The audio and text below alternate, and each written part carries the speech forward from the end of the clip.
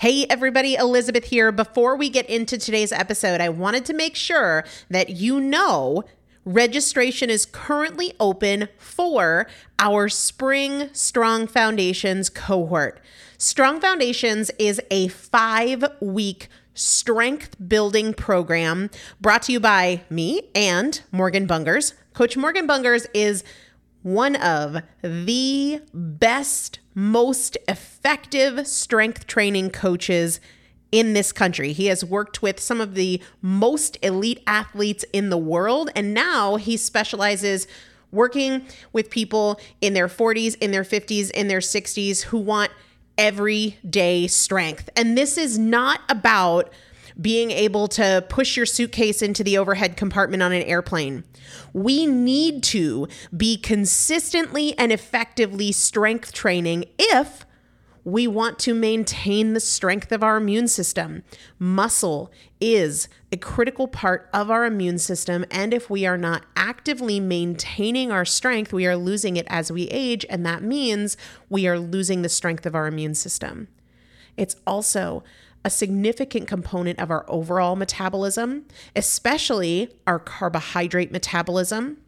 Muscle mass plays a huge role in energy, in mood, mental health, bone health, so many different things. This is just not optional, but a lot of us don't do it because we aren't sure what to do. We aren't sure what not to do. We aren't sure if we're moving well. We don't know how to accommodate for our physical limitations or our current level of fitness. And that is why you need a coach, and you'd be hard pressed to find one better than Morgan Bungers. Now, here's the thing about fitness programs.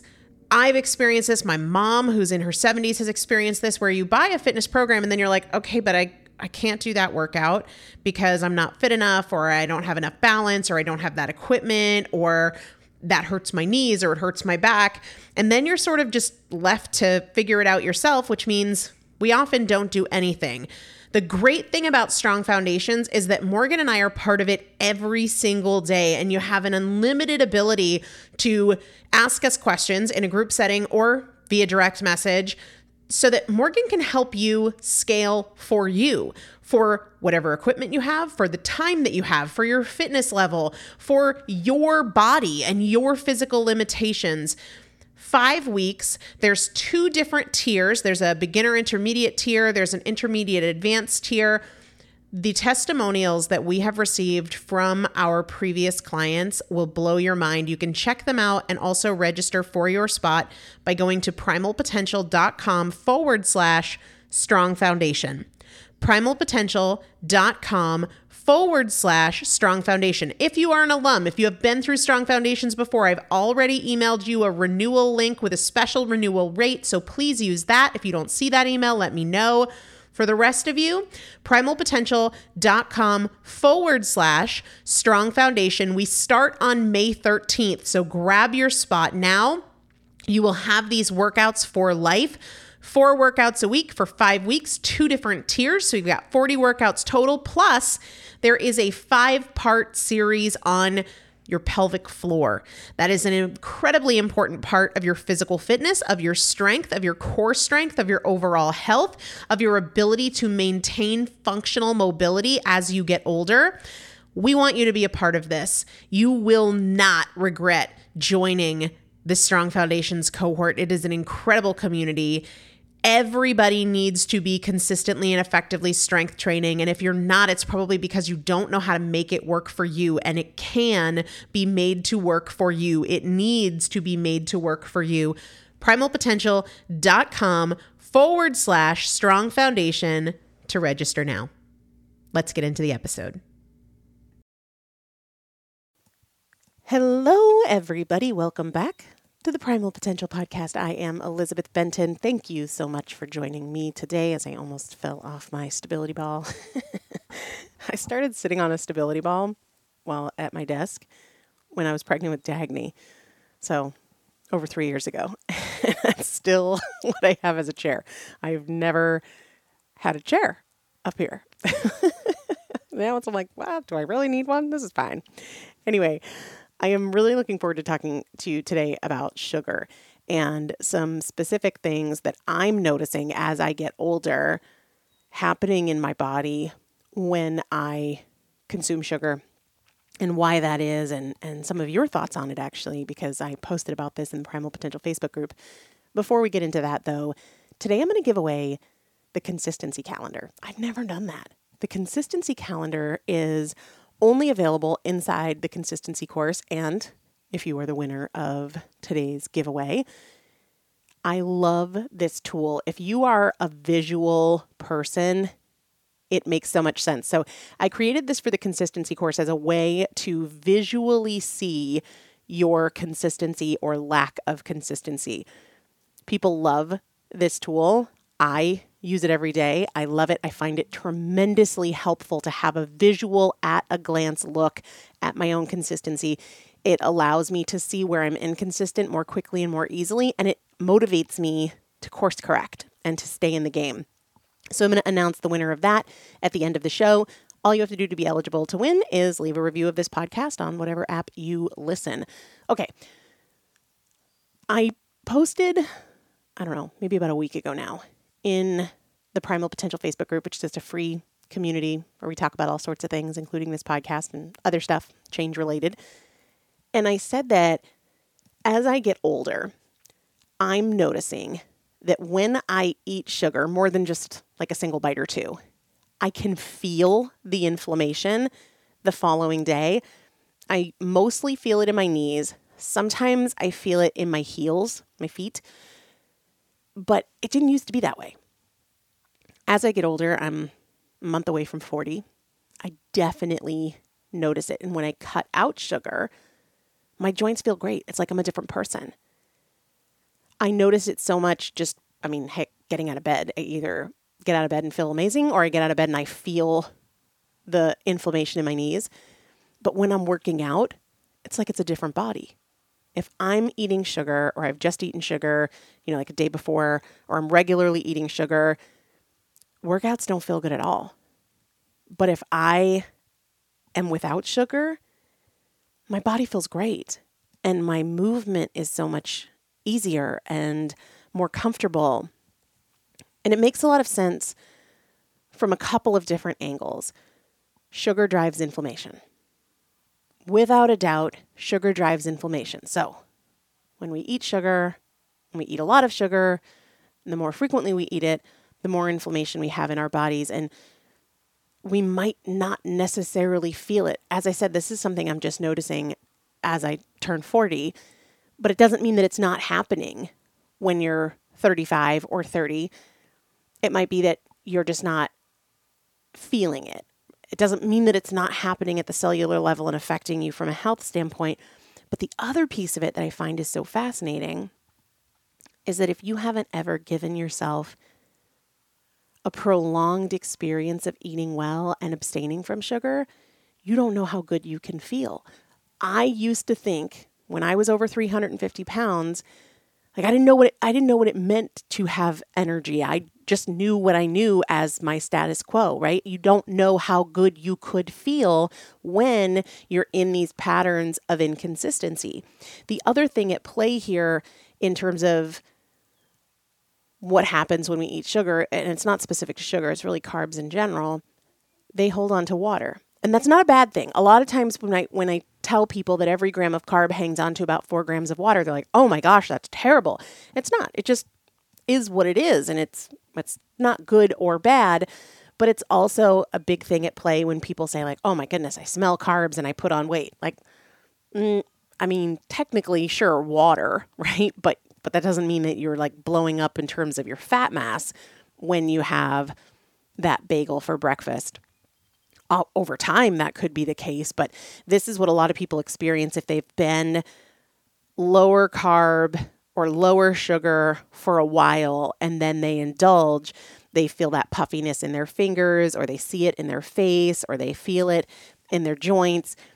A lot of that can be related to the water retention. So there's 2 things going on here. One is sugar drives inflammation, and number 2 is naturally carbs hang on to water, so you do experience water retention when you have more carbs than normal for you.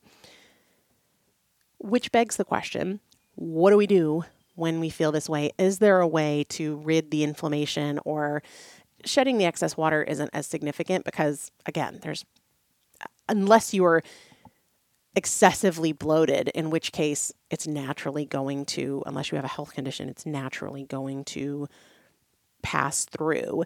And certainly optimizing your diet or being more active, drinking a lot of water can help you release that water. But in terms of the inflammation, are there things we can do? And the answer is absolutely yes. In the Facebook group, I shared 4 things that I do to not only help to rid my body of that inflammation, but also decrease cravings. Because a lot of times when we indulge, then we want to indulge more. We experience more hunger, we experience more cravings, or the intensity of our cravings is heightened, or all of the above. So here are 4 things that I do after indulging. Number 1 is I drink a lot of water. That is super important. And I find that there can be a tendency, if you're feeling bloated, to drink less water because you think, well, if I'm holding on to water, why should I drink more water? And it's a scarcity effect in your body. If your body perceives that there's not enough water, then it's going to hang on to that water and it's not going to release it. So you want to drink plenty of water. The second thing, even if it feels like the last thing you want to do, move, walk, work out, stretch. Move. Motion is lotion. It helps to lubricate the joints, and it's also going to naturally help that lymphatic drainage. And it's just a real game changer. I think when people experience that type of inflammation, if their knees are a little achy or their feet are a little achy, they don't want to move, but it truly is helpful. The third thing that I do, so I have an all-natural anti-inflammatory that I take daily just to moderate the natural inflammatory processes in my body. But if I've just indulged and I'm feeling that discomfort that stems from inflammation related to sugar consumption, I double up. I take 4 instead of 2 of relief. And don't look on Amazon. A lot of people are buying some crap on Amazon. That's not what I'm talking about. I'll link it up in the show description. And then the 4th thing, not surprisingly, is keep your food super clean. Basically, meat, non-starchy vegetables. If you want to reduce inflammation, this is a really important way to do it. Keep it really clean. It doesn't mean that sugar is bad, like fruit is bad. It doesn't mean that dairy is bad. But if we are wanting to minimize inflammation and feel as good as possible in your body, I think sticking primarily, not forever, but for this period of kind of getting your body to a place where it feels more comfortable, meat, non-starchy vegetables, great way to do it. I posted this in the Primal Potential Facebook group and I was like, hey, does this happen to you? Do you notice that you feel physically different when you have sugar regularly? And a ton of people responded and said yes.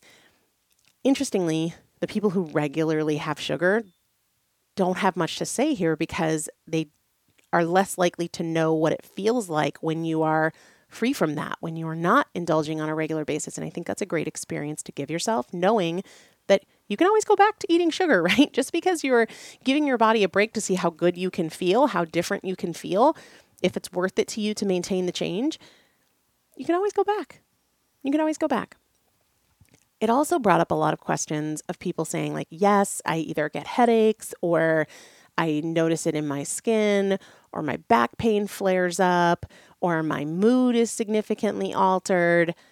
And then a lot of people said, so why do I keep doing it? Why can't I stop? No matter how crappy it makes me feel, I can't stop.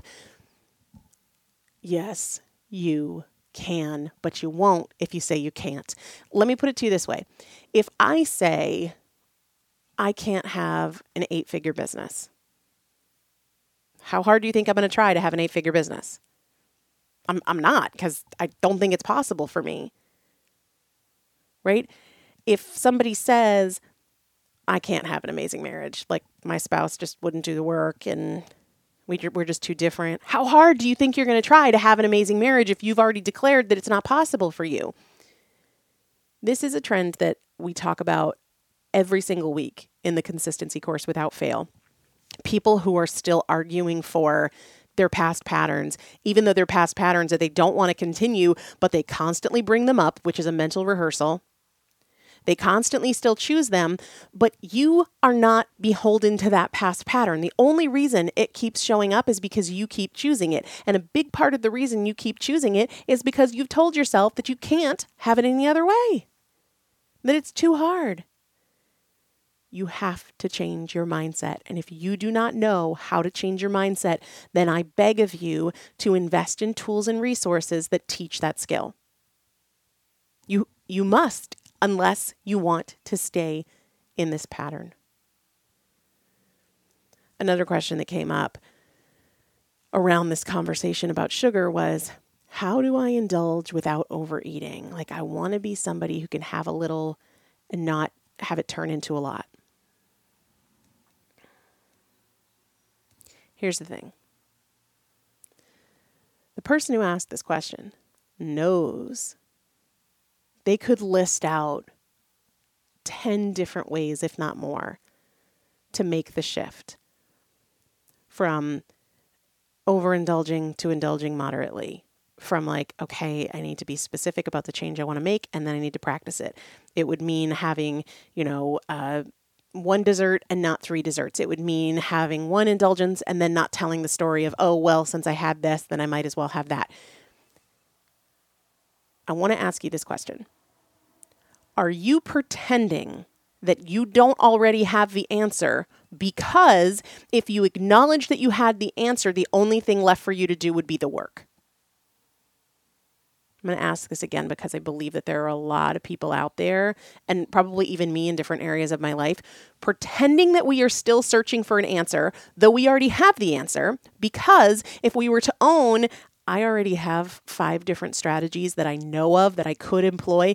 If we embraced that, then the only thing left for us to do would be the work. But as long as we pretend we still need the answer, we're still searching, we don't have to change.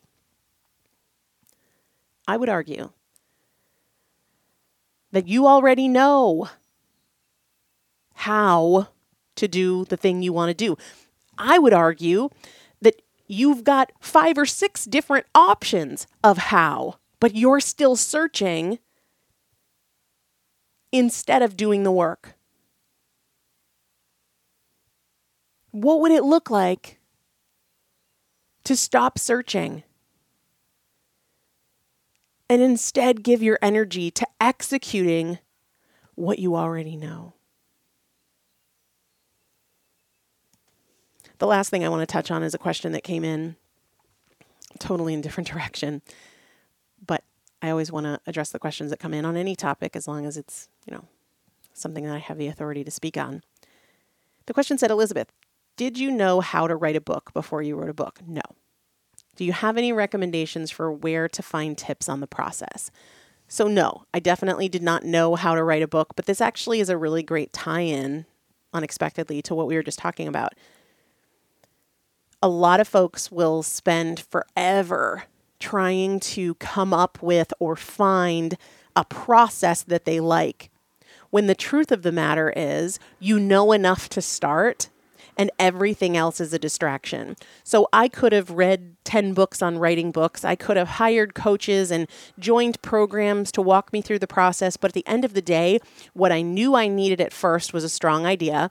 And then I know I needed an outline. And then I needed a really strong manuscript. And I could start with all of those things without knowing the first thing in the world about publishing, about layout, about copy, about cover design, like copywriting. I didn't need to know any of that.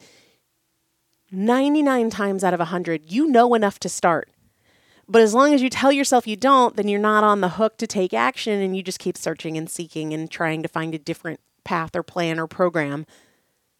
Because maybe you have this idea in your head that a different path or plan or program will be easier to execute. But the truth is, none of it's easy to execute. Whether we're talking about losing weight, getting out of debt, writing a book, building a business, it all takes an insane amount of effort and a lot longer than you probably hope it would take. So when it comes to writing a book, there are so many ways to do it, right? You can work with a traditional publisher, you can self-publish. There are independent options kind of in the middle where you pay somebody to handle all of the kind of logistical pieces, from laying the book out, to designing the cover, to getting you an ISBN number, to, uploading the book and finding a printer and getting it to show up on different booksellers and things like that. But the first thing that you need is an incredible idea. At some point, you're going to need an outline and you're going to need a great manuscript. Start with those things. And then talk to people who have written books about the process that they took and if they would recommend it and what they would do differently. But don't do any of that stuff before you have a great idea and a solid outline. And in my opinion, be a ways along in your manuscript before you're trying to figure out the end of the story, and not the literal story, but the final stages, because getting it out into the world is the last part, especially if it's your first book. Now, if you have a massive audience or it's your fourth or your fifth or your sixth book, then, maybe you want to start the process with a traditional publisher if you choose to go that route. But if we're just talking about this is my first book and I don't know what I'm doing, the most important thing is that you have a great idea and a great manuscript. Do that work first. Meanwhile, you can spend your evenings listening to podcasts or audiobooks on writing books. But the majority of your time needs to be spent actually writing, not learning about writing or learning about publishing. So, I feel like that was a long episode, but it really wasn't. But the most important point is you know enough to be in action. And I want you to really think about if you're telling yourself you don't know how to do something when you really do know where you could start or changes you could make. The problem is that you're just not doing it. And then give your energy to execution. Give your time to execution. Give priority to execution, because it's worth it, because you're worth it, because the time is just going by as you spin in circles looking for new options and looking for new ideas and looking for new plans and protocols. It's not going to be super helpful. And listen, if you know that you do better with accountability or structure or coaching, get it. Don't just continue to let the days and the weeks and the months go by without making progress, because life's too short. All right, the winner of the consistency calendar is Deb C. Deb C, if that's you, email me, elizabeth@primalpotential.com. Email me within 60 days of this episode airing. Let me know your mailing address. Let me know that you were the winner for, what is this episode, 1094. And I'll get the consistency calendar out in the mail. If you want the consistency calendar, it's a part of the consistency course. I'll link that up in the show description. It's a great option for anybody who feels like they need more structure and coaching around this to invest in the process and hold themselves to a higher level of execution rather than trying to wing it and do it on their own. One of the best things I do for myself in business and money and my own health goals is investing in people that help me get from where I am to where I want to be, because I know I'm not as successful when I try to do it all by myself. I got plenty of other things that I do all by myself, When it really matters, I lean on support from people who are just a little bit further along than I am. All right, we'll see you tomorrow with the Consistency 365 series. Hope you have a great day. Do something amazing with it.